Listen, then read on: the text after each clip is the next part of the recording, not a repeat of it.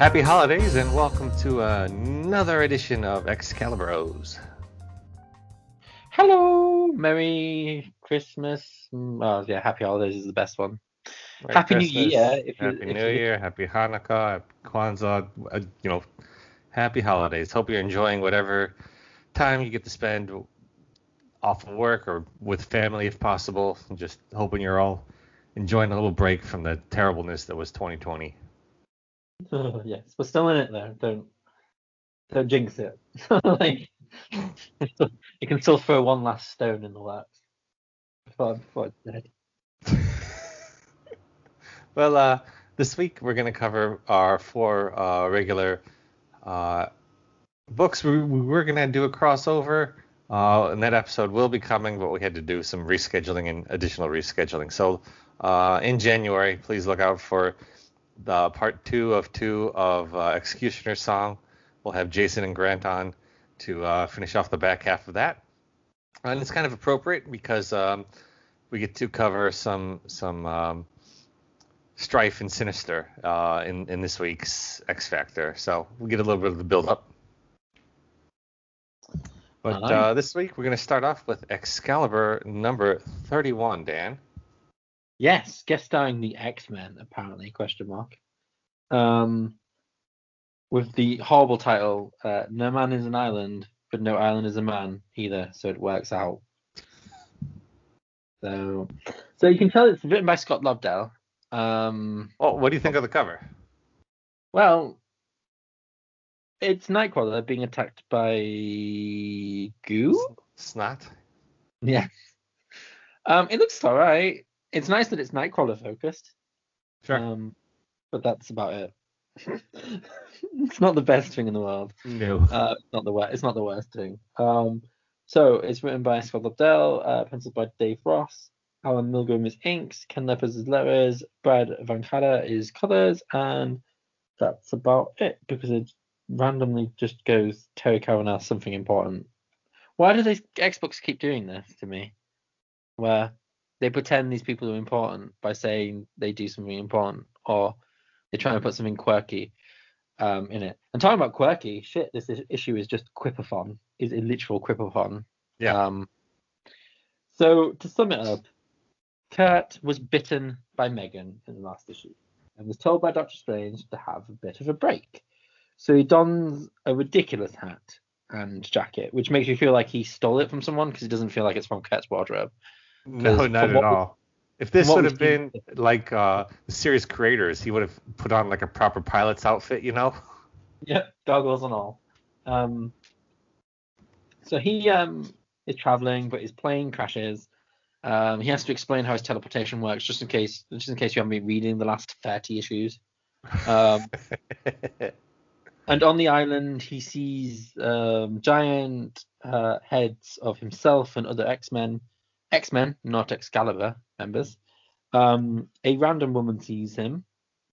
The backup story is that Megan turns into a bird, half woman, because she's too busy thinking, and Brian tries to be a boyfriend for the first time in a long time. It's like suddenly he had a whole different personality take over his body, and he's like a loving, caring boyfriend suddenly. Yep. And Nightcrawler wakes up. It also looks like this page is done by a different artist. Like the coloring is yeah. Like generally. Also, it's a very "you are worth it" sort of panel at the end with Brian there.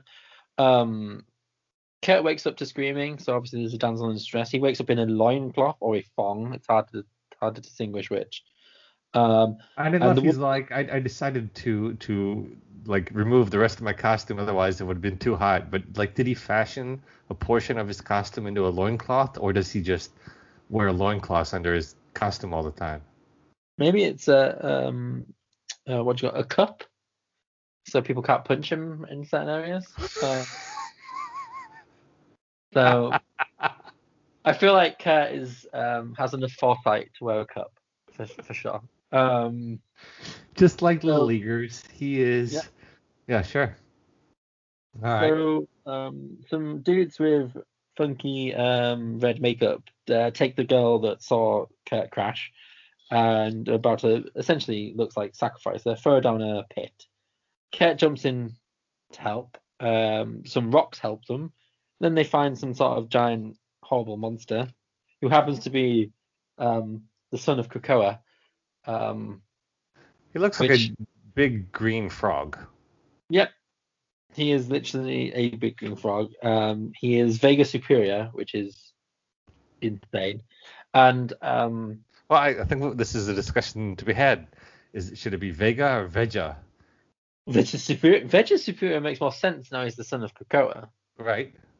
So maybe he is Vega Superior. Maybe we'll go with Vega. I think I've changed my mind. I remember Vega before. Yes, the son of Krakoa, who may or may not turn up in the current Xbox. Who knows? So on the same page, we have Vega Superior. It looks like Kurt's loincloth is changed. It's now, instead of just being like a red thing, there's like blue stripes on the sides of it now. And it almost looks like it's outlining a big old red penis. Yeah, pretty much. And there's nothing there to leave to the imagination. It's like he's stapled a small flag to himself. It keeps changing shape throughout the actual issue, which is kind of bizarre. So Kurt goes. It's nice to see Kurt in action, even though he's attacked by Snart. He sort of outwits them, but my lord, is it just back and forth. Kurt is just like quip, and then I didn't expect it, but the giant frog's like quip, straight back, and it's just exhausting to read. It is. It's a lot of quippiness back and forth for sure. And then the Vegamen are spawned. So some sort of like metal Wolverine monster. He's the ice. They say he's ice. Ah, yes. And then there's Cyclops with his lava blast or weird. And then Rock Colossus, which is a downgrade to Metal Colossus, I imagine. And Kurt manages to like dispatch them pretty easily. Right. Even when he's attacked by Angel, he basically slams Angel into a tree. And he even gets fought by himself, which he easily dispatches. And it's just constant from this frog, constant smart assery. And then he goes the frog so much to get him into the ocean, and he apparently drowns. Which is weird. And the girl that was sort of a damsel ends up being basically the frog's lover, and is then and then when Brian and the rest of Excalibur turn up, she's been imprisoned because she's gone against God, and in this island, Kurt is God now. Right. And it ends.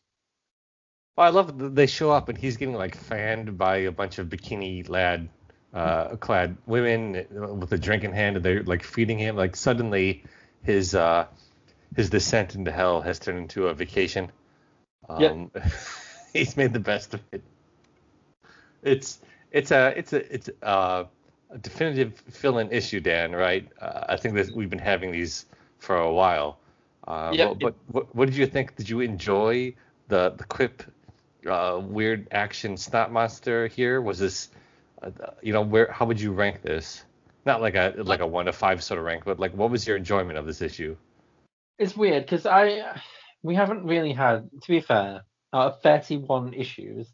Like Kurt hasn't really featured heavily in any of them.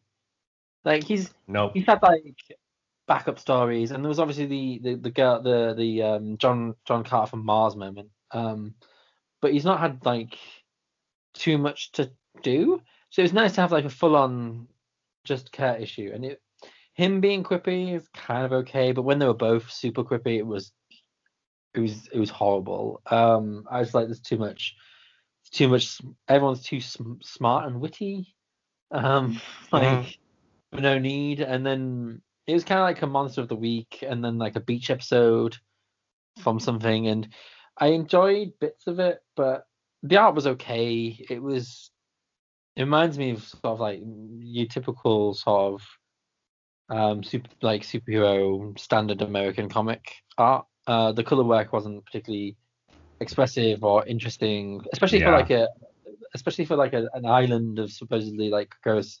Like the design for Krakoa's son was a frog, and that seemed really like no imagination going on there. And I feel like Lobdell was so impressed with his own writing that it kind of buried any kind of actual funniness, like actual levity. But I didn't hate it. I kind of was like, well, fair enough, it exists. It's kind of like Candy Floss, where it's like it tastes nice for like one bite, and then more of it makes you feel like thick. So yeah, okay, I guess. Yeah, this is kind of okay for me as well. It wasn't the worst villain issue we've had. It was pretty standard artwork, and the color work was just like it was almost just like fill in the blanks. Really, like you would have Kurt fighting the evil version of himself, and the evil version was just like one blanket gray color the whole way through. It's very basic. But it was nice to have Kurt. I'll say that. Like, oh, we got to have a little bit of Kurt. Fine. But I won't remember this issue in 2 days' time. No, not so. All right. Well, that was Excalibur number 31. We're going to move on to X Factor number 78. And on the cover of X Factor number 78, we have Sinister and Strife staring down at our team of X Factor, who are punching and shooting towards something off in the corner. It's kind of like standard superhero cover, but I do really love the imposing Sinister and Strife, and his giant cape as the backdrop. Yeah, it's by Quesada. Like, was this done by future editor-in-chief of Marvel? Yeah, it looks like Quesada and Palmiotti, so yeah, interesting. I really don't like the actual members of X Factor. I forgot. No. I didn't even see Wolfsbane there. It looks like someone made a tick, an upside down tick, rather than a character. But I like his Sinister and his Stripe. You're right. Sinister and Stripe are the best things. Weird color choices, because I know he's got like those weird lines on his armor, but do you have to color them like weird different color? Anyway, yes, it's okay. I hate the background color though. Yeah, for sure. Yes. Oh boy. So this one was written by Peter David, pencils Larry Stroman and Brandon Peterson, inked by Al Milgrom.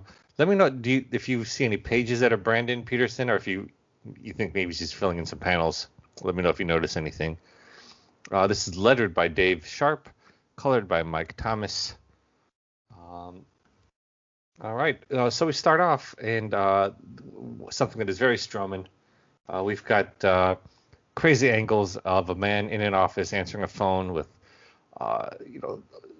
superimposed, overimposed faces talking here and there. I just love the layout whenever Stroman's drawing this. It's great. But some woman on a payphone who looks like she maybe is in a costume is calling up a doctor saying the Mutant Liberation Front is coming to attack and he should run away. And he has declared that he's not going to leave. And then we get on with the title, Playing with Fire. And X Factor is about to enter their first time in the X Factor Danger Room, which was built without their consent by Val. And we find out that the government was building it, and so it was built really cheap. And they go to open it, and they can't even open the doorknob because it falls off. Just like silly David humor, and just a bunch of crazy Stroman angles happening here. Meanwhile, someone comes to the lobby of X Factor. Guido goes to talk to her, tries to impress her by saying that he's seeing Sean Young, who even at this time was probably considered a bit of a boy. I don't want to speak ill, but she's had issues. But Sean Young was the love interest in Blade Runner. She was also the evil police officer in Ace Ventura, if that rings a bell to anybody. That's Sean Young. So Guido tries to impress that he is dating this person. It doesn't work. And then we jump to the boy. These aren't the MLFers. This is Sinister's team. What are they called? The bad boys. What are they called? The Nasty Boys, which Nasty Boys. Yes, thank you. yeah, and these panels are horrible. Don't know who did them, but I do not like any of these at all. Yeah. The previous pages are definitely, at least the previous page with Guido was Strowman, but yeah, I don't know who this is. This could be Peterson. This could be Strowman, for all I know. Maybe he didn't have the time. But two of the Nasty Boys are like fighting and speaking ill of Sinister. Sinister shows up and zaps one. And then we cut to Alex, who's calling up Scott and Xavier and letting them know that stuff is happening and maybe Sinister is still alive. Then we get a great page of just wonderful Strowman panel layouts here. There's a wonderful profile pic of Rain sort of looking to her left.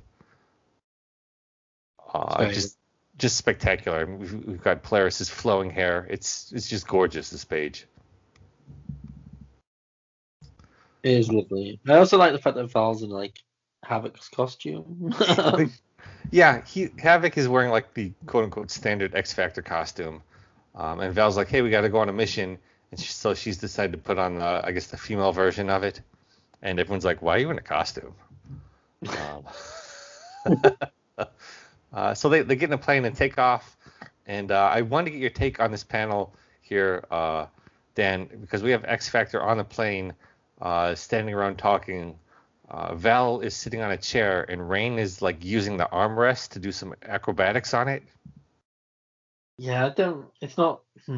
It's a little busy. If it's Strowman, then fair enough. But it does feel like someone aping his style rather than.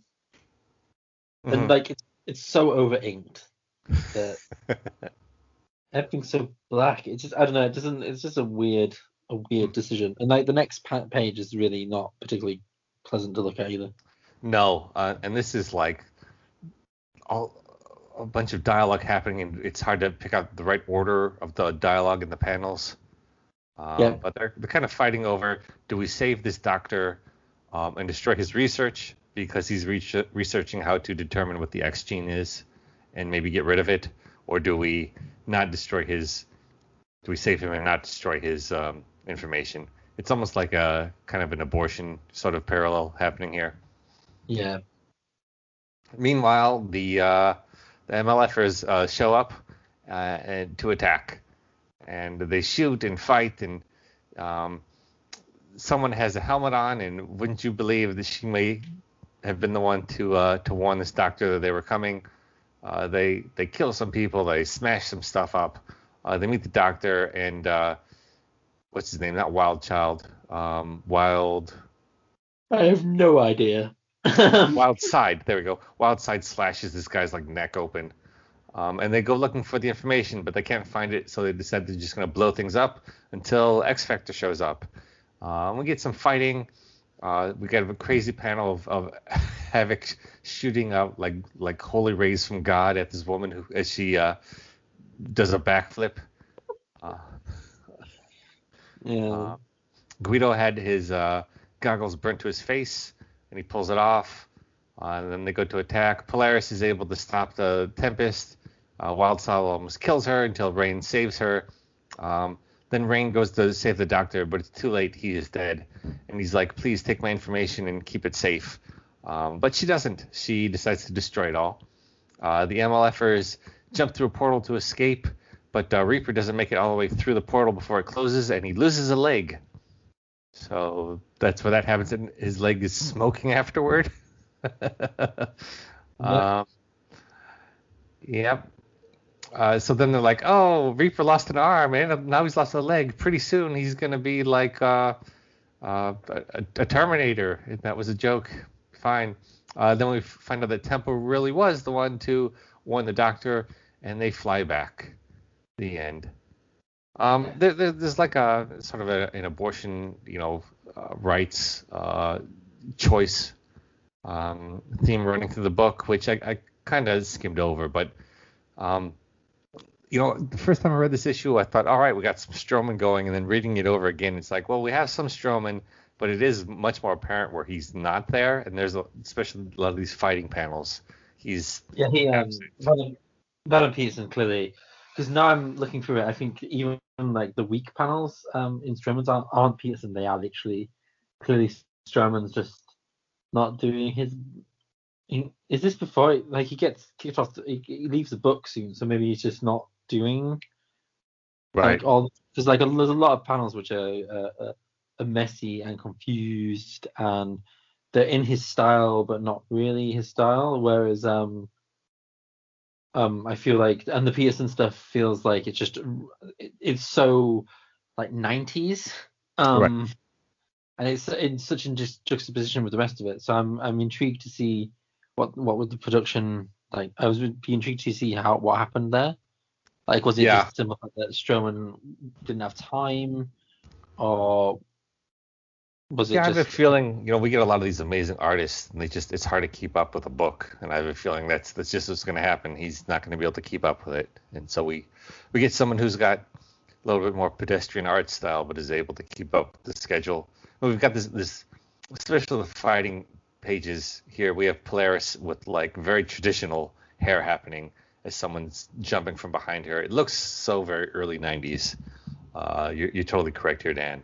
It's a little bit disappointing because we start off with some excellent Strowman, and then we end up with just like very, run of the mill 90s action happening here. So I mean, this was I wouldn't say this was a bad issue. I thought the theme worked.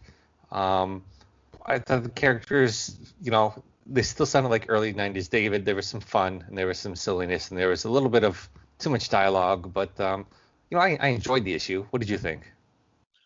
I didn't mind it. I think when it was about his like I feel like the Mutant Liberation Front and Strife and stuff isn't David's choice.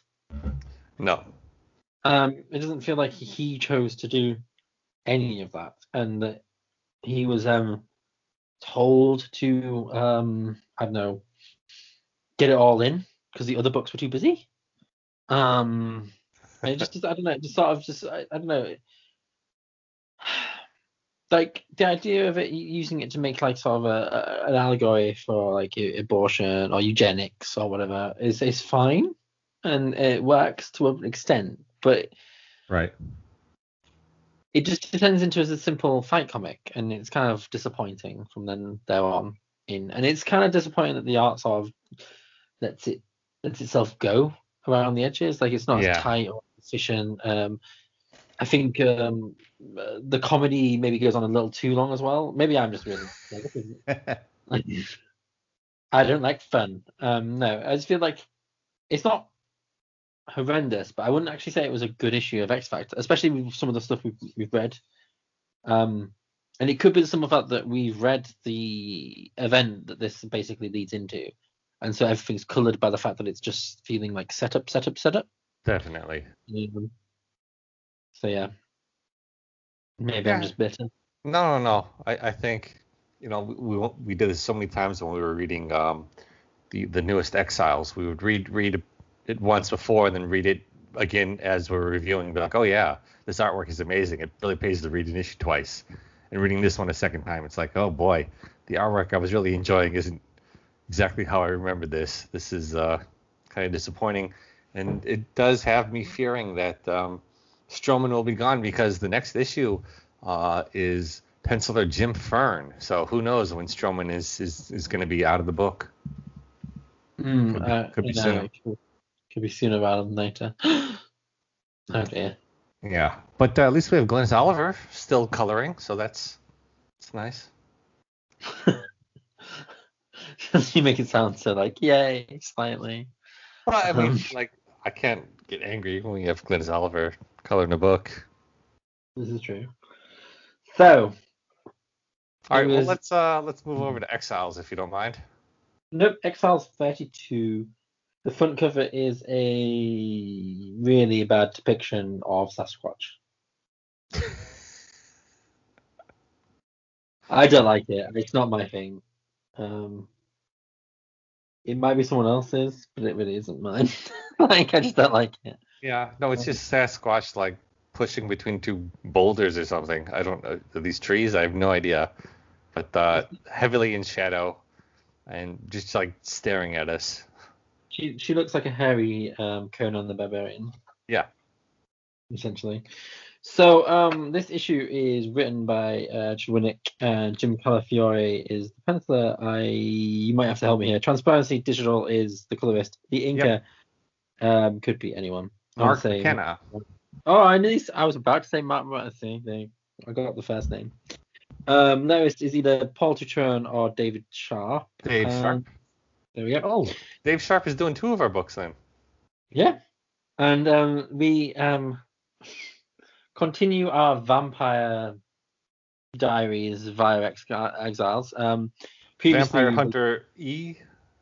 Yes. Exiles. Sure. All right. I'm sorry. I'll stop. No, it's fine. You allow. What did they actually call this issue anyway? Give me 1 second. I will never know because it doesn't. Anyway. So last issue, Cal decapitated Captain America, but it wasn't enough because he's indestructible. Sasquatch comes in with an early save. Captain America leaves. Everyone's just like, what should we do? And because obviously Sunfire's been bitten, they decide to teleport to England, pip pip cheerio and all that jazz, as in the island would say. They teleport to England because of Falsworth, who is Union Jack. Union Jack's like, well, we have no idea what's going to happen. We should stake her. But then Sunfire goes basically nuclear. Cal tackles her, and she's in like a fiery, evil vampire form. Sasquatch just knocks her out, easy peasy. And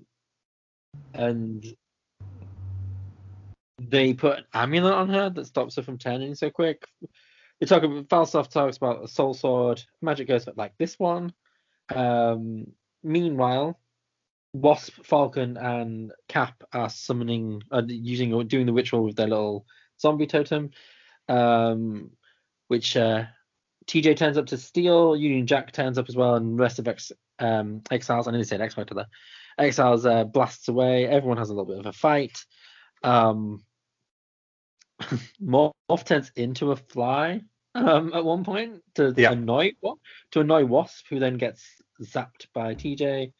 There's this whole heroic moment where Union Jack and Captain America fight, and Union Jack says, "I'm heroic," and then he's pushed into, but it feels like he just walks backwards into Magic Sword. That's Cap. Cap dies. Everyone seems a bit sad for a second until you find out that, oh no, surprise, Union Jack's a vampire, and now he's the Vampire King. But then he's burnt by Sunfire, who's no longer evil because reasons. I assume it's something to do with a fire. No, they say that they have to kill Cap because the bloodline that bit her leads from Cap. So if they kill Cap, then she'll come back to the light. And she's allowed to speak, which is always good. She's allowed some dialogue. And then she just burns people up. Yep, burns them all up to a crisp. And the Talos is like, you've done your job, you've killed Cap, let's go. And before they go, I imagine it's Falsworth, does some sort of weird vampire magic, shatters the Exiles' exit strategy, and Morph and Sasquatch end up in the snow in what they think is Canada, only to have Wolverine post-operation just stand there drooling and screaming in front of them. The to be continued. I actually didn't mind it. It's like a really like sort of Saturday morning cartoon vibe to it. Cackling villains and Scooby-Doo reveals, and the heroes are just doing what they do. I think it looks good. Like obviously, Calafiore has been on the book a lot, and it's not. And I think the color work's starting to really like come together with the art now, even though it's all digital. The use of shading is really good, especially for it being a quote unquote horror story, I suppose. I think the burning scar on Union Jack's face is awesome, like awesomely drawn, and I think that some of the close-ups are really good, like Sunfire going full on fiery vampire, and like when When Volstas. Union Jack does the reveal, that's a great panel. Yeah, exactly, and just some great close-ups are all over the place, and Mhm. some really good color work. I actually really like it. I think all the characters, even Ileana being like the close-up of her, like looking a bit sort of, have we done all right? Yeah. Why are you laughing? So I actually think it's a really well put together book, and it's quite like a popcorny, entertaining like issue for me. So Oh yeah, this is my favorite of the week. I really Oh. enjoyed having we don't know how much longer we have Winnick on the book. We're glad to have him back, and this just felt like yeah, we're not like reaching grand heights here, but it's a fun Saturday morning Saturday morning cartoon with death. Yeah. But like fun, and felt like our characters and some great panels, and it just felt like, oh, this is like pretty like well done standard comic books, and I just really enjoyed having these characters be like themselves and put an end to this silly story. And I do like the idea, the setup. Because this story sets up them all being separated. I do like the idea that Morph and Sasquatch, because it might actually allow Sasquatch to be more of a character. Because I believe right. each issue going forward is about each individual, like two of the exiles, basically. Right. I like that. So I think the first one is Sasquatch and Morph, and then I think it goes into TJ and Sunfire. But I do feel like one person is missing. So I don't think Mimic gets any kind of like single story. But he's had enough. He has had a lot. Sasquatch and Sunfire Ileana could use some, even oh boy, basically everyone could use some more time. Yeah, pretty much. Everyone except Mimic could use time, yeah. But yeah, so it'd be interesting going forward to see how it goes. Also, I feel like there's going to be a massive creative shift very soon as well, because certain things happen that just certain things happen very, very, very soon that sort of shift the whole book into a different direction. So we shall see. Well, I assume this is our gateway to getting Sabretooth's team sort of tied back into things. Yeah, pretty much. And also, it's the a completely new writer takes over very soon and shepherds the book until Claremont takes over. Oh boy. Well, so I'm gonna cherish this issue even more since we might be going into something worse. I don't know. How would you describe all of it? I don't mind. We'll have to spoiler that. I actually don't mind the next writer. Like what he tries to do. It's kind of fun, but I think it's done and dusted really quickly as well. I think that everyone's ducks were put in a line because Claremont wanted to have the book. So. Yeah. Or maybe they just gave Claremont the book because they have to have him on contract. Whatever happens, Claremont basically burns it all down. Is essentially what happens. Well, it can't be worse than oh boy, who was writing this for the crossover for a minute? Chuck Austin. Yes. Oof. All right. Well, I really like this issue. I was super happy to have a great Exiles issue. Yeah, it's really nice to finally have a really fun Exiles issue. All right. Yeah. We'll jump to our final issue of the day. Generation X, number 20. So we've got a backup special where they go into the Heroes Reborn. So if you want to read a bunch of just terrible artwork by oh boy, names are escaping me again, Dan. Who is the Mr. X-Force? Oh, Jim Lee's done some. Is it Jim Lee and oh god, Rob Liefeld? Yes. Yes, it's Liefeld. There's Liefeld face all over this. Liefeld face and Liefeld thighs. all over this backup. It's disgusting. It's awful. I didn't look at it. I knew it would be too much. Oh, there's a page of someone who's like got his mouth open, but you just see like white teeth, like his mouth is a circle, and the next page is basically the exact same face, but then colored a different tint, as if to show that it's a different person, but the facial structure is like identical. It is, Liefeld is just so bad. I'm so glad we're not covering any books that he does. Anyway, this book is not about that. This book is titled Bodies in Motion, featuring Generation X. And Dan, it is, reading. We don't have the best versions of these issues here for a minute. We haven't for a while, so the quality's a little bit tough, and it's hard to pick out who's actually the creatives here. So it looks like created by Scott Loverboy Lobdell and Chris Backseat Bacalo, with Mark Buckets of Love Buckingham. What is happening? Told you, they love it. They love this crazy shit. Richard Cool Daddy Zarkings and Comic Czars. Oh boy, it doesn't even say what they're doing. Anyway,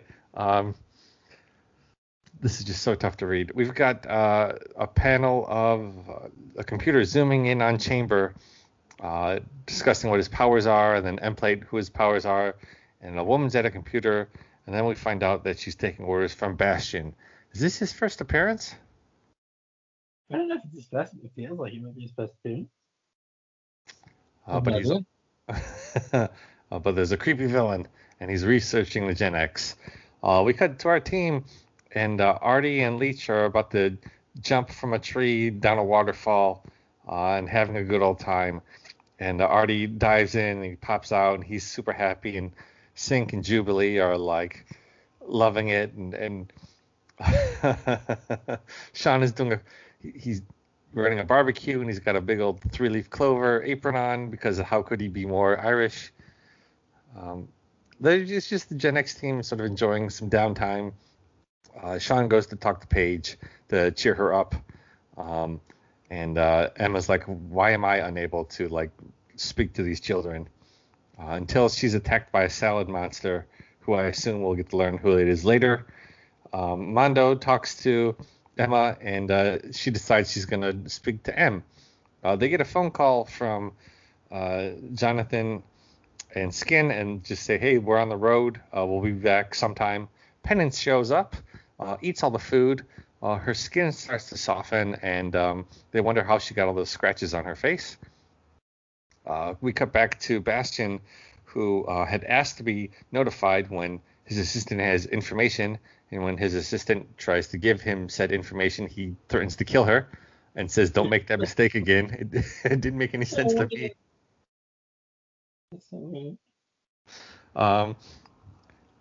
We cut back to M and Emma, and Emma has brought some ice cream to share and tries to open up M. They have a nice conversation here, and M decides maybe she will start to open up to the team.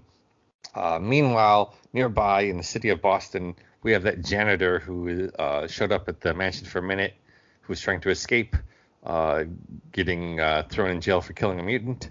And he is convinced he needs to go back to the school for some reason. Then we're in California, where Jonathan and Skin are hitchhiking. Jonathan has a fake beard to cover up his gaping hole in his chest. And they are picked up by someone with a bunch of feathers. We cut back to Xavier's, and the X team are around a campfire, and Jubilee is maybe kind of hitting on Sync, maybe. What? It feels like it's definitely trying. Yeah. Which I'm all for. And then there's some blonde kid sitting on Mondo's head, and we're like, who is this?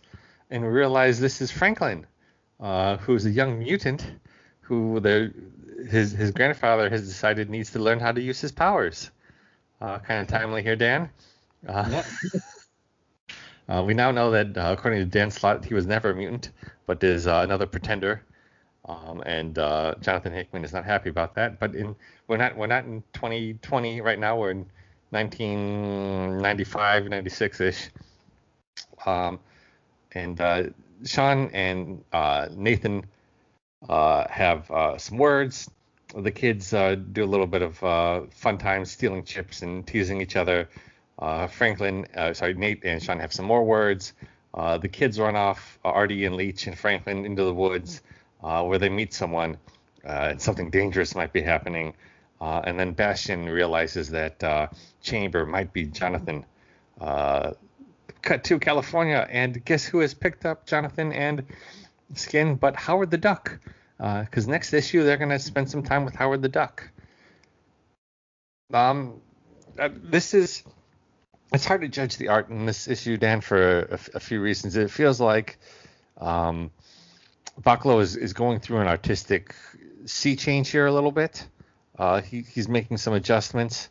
Also, the quality of the pages we're reading is a little bit rough, so it's a little bit difficult to accurately critique how this is supposed to look. But I feel like even in 85% Bachalo is still a Bachalo I want to read. It's got all his trademarked like exaggerisms. I think the colors are bright. I kind of like when Emma is attacked by the salad monster and she goes all green.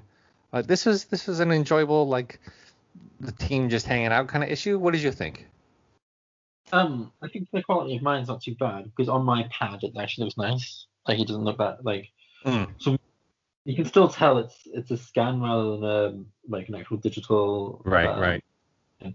But to be honest, I didn't mind it. Like it's got fun parts, like trying to set up the Bastion stuff, including like the weird head near the end, where he looks like an Easter Island statue. Yeah. Like the Bastion stuff's kind of neither there nor here for me. So I'm just like, all right, fair enough. Is this going to be? Because obviously reading it with the hindsight of that entire event, it's like, all right, it's kind of an event. But I suppose if you read it for the first time, it's like, oh, is he going to be like a major villain going forward for these kids? Right. It feels like it. Yeah, very tailored to the children. And I like that the whole Franklin is dropped in because it's after Onslaught. It does feel like there's a disconnect between the last issue where Emma's like gone crazy and this issue, like a lot of time has passed between issues. But I think on the whole, it's just fun. It's fun to like have the kids just do. I think artistically, you're right. The really interesting, like the first issues of Excalibur were Generation X. Bachalo's art's more inked, less cartoony, more like stylized in a different sense. And I feel like he's moving towards like because you see the panels, some of the panels here, like the original panel of Banshee looking at taking his little glasses down. Where it's more like Bachalo's older style, where it is still Bachalo, but everyone's becoming a little bit more exaggerated, a little bit more rounder, cherub face. So it feels like, and also the color work being digital, a lot of it works, but some of it doesn't quite pan out. I'm not a fan of them just coloring in people's dresses with some sort of like digital hatchwork. Yeah. Hatchwork. And I don't know if we'll see it a lot in 90s X-Men if this like when telepaths see someone, they're like a faded image. I don't know if I'm still a fan of that, but on the whole it is actually quite fun and it was nice to see everyone. And I forget, the only thing I ask question is when the hell did Mondo even join the team? I feel like I missed. I know he's in a lot of issues that we've read, but I'm pretty sure I've missed that. He's only in a few. He kind of just like shows up and he's there, part of the team one day. Not like part of the team that goes on missions, but part of the team in the sense that he's living with them. But he hasn't really had like a centralized, like this is the Mondo issue. He's been very peripheral, so it is always weird when he shows up and he's doing something because you're like, oh yeah, he was in the 2 issues before, he was in for like 2 panels, and oh, he's back again. He just hasn't had a lot of focus. Pretty much. Well, I really love Jubilee and Sync. I know that this doesn't pan out, right? But I like the idea of that she was into Sync. Like they have a good chemistry, and I can't remember her ever having like a romantic feelings for anyone before this issue? Like, did she ever have a crush on someone when she was with the X-Men? Not that I can think of. I suppose you could argue that she had that weird, she'll have that weird girl crush on Wolverine. So. Right. But no, she doesn't really. She never really has a romantic relationship, does she? Like, Right. I feel like she's always been unfortunate in love, or no one's bothered to write a lead. I think those two work really well together as well. Yeah. Like, it wasn't the greatest thing, but it was nice to see the team together. And I thought Bastion worked well in the brooding. Here's the big bad that they're gonna have to face moving forward. Yeah. Yeah, I enjoyed the issue. Yeah, it was certainly like the second. Like, I put it on the same sort. Like, Exiles was the best, and then maybe this issue was probably my second, because X Factor was a bit of a, I don't know, it's very muddy, and Yeah. but I didn't mind. Is that why you let me do X Factor this week? You're like, oh, the quality's going down. I'll let George do this one. I thought that, to be honest, I chose that before I read it. So, but no, I just wanted to do that because I thought it was only fair that I should do a Nightcrawler issue. So, but ironically, I'd say that was, I don't know. I wouldn't put them in. If I was going to put them in order, it'd probably be Exiles, Gen X, Excalibur, then X Factor. If I was going to do it, which I've just done. So obviously, I've done it. I might put X Factor over Excalibur. Maybe. I mean, there's some nice panels in X Factor. We don't really have many nice panels in Excalibur, but I could go either way. I'll be truthful. It's character bias. Sure. Nightcrawler trumps. Seeing Nightcrawler trump bad art often. Sometimes I don't know. Oh, I get that. Does it? And I'm not sure who the star of X Factor is this week. I don't think anyone really is. No, it feels too much like a setup issue than anything. But no, this was a good Gen X issue. How many more do we have before Lobdell jumps off of this?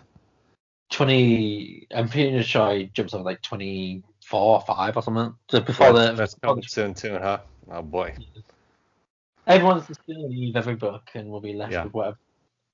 That's fine. That'll be a good time to talk about.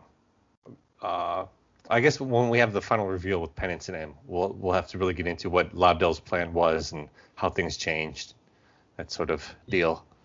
But this is great, Dan. I'm glad we got to spend some time over the holidays talking some comic books, and I'm really glad that even if we didn't have excellent books, we didn't have any like crap books either. You know what I mean?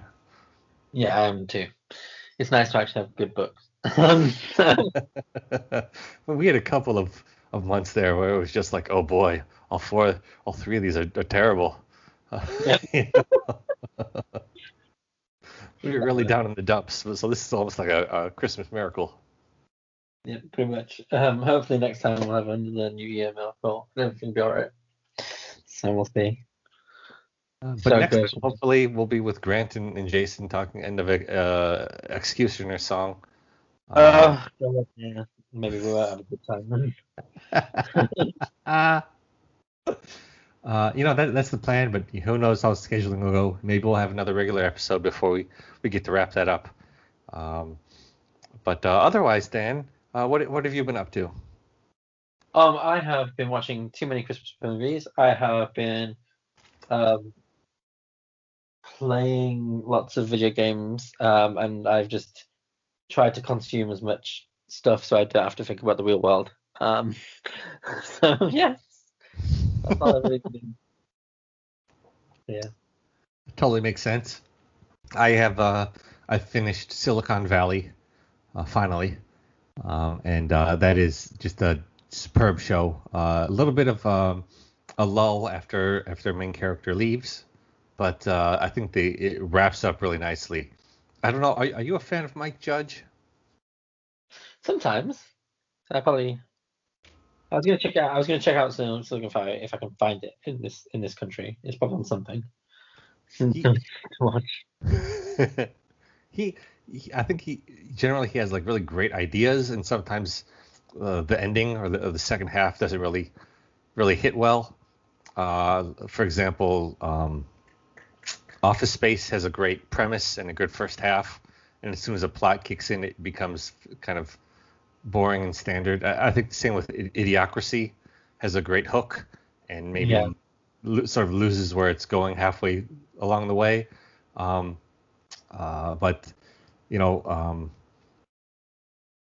Silicon Valley was just hilarious the whole way through, and he really nailed the ending. It was really, really nice, kind of like sweet and touching almost. So I loved that. I just watched Wonder Woman 84, Dan, and I'm sort of conflicted about it. When you watch it, we'll have to discuss, because I'll be interested to hear your thoughts. And just started watching Veep. I know there's like 7 seasons of this, so I'm looking forward to binging that, and just hoping that everyone is staying safe out there. Yes. I believe the UK has started vaccinations. Yeah. Yeah, we started, but we were like, I don't know when we'll ever see a vaccination, because Right. it's got like so many people, so many. You have to have certain criteria as well, I suppose. Yeah. Risks and stuff, age, and all that jazz. Yeah, We'll because see they're it. doing first responders and medical staff, and they're having problems like distributing the vaccine, because if there's one thing our administration succeeds at, it's failure. So they're failing to distribute things. So it could be April before I ever get the vaccine, or even July. Who knows? Yeah, because and also like people in this country have decided just to treat the world as normal, because they forget the word vaccine isn't the same as the word cure. Right. So people are idiots, but everyone already knows that. So. Well, aside from that, stay safe, Dan. And where can everyone find us? You can all find us on Twitter at Excaliburs1. You can find us on Podbean, as always, at podbean.com/Excaliburs. You can find us on Stitcher, on iTunes, on everything else by just typing Excaliburs into Google, because it works finally. It's been working for ages. But anyway, yes, you can find us all on these beautiful things, and you should definitely stay safe. And try and just not be a prick and wear a mask and do things nice to other people. So yeah, all the good things. All the good things. Well, Dan, this was awesome. Thanks again, and we'll see everybody next time. Bye.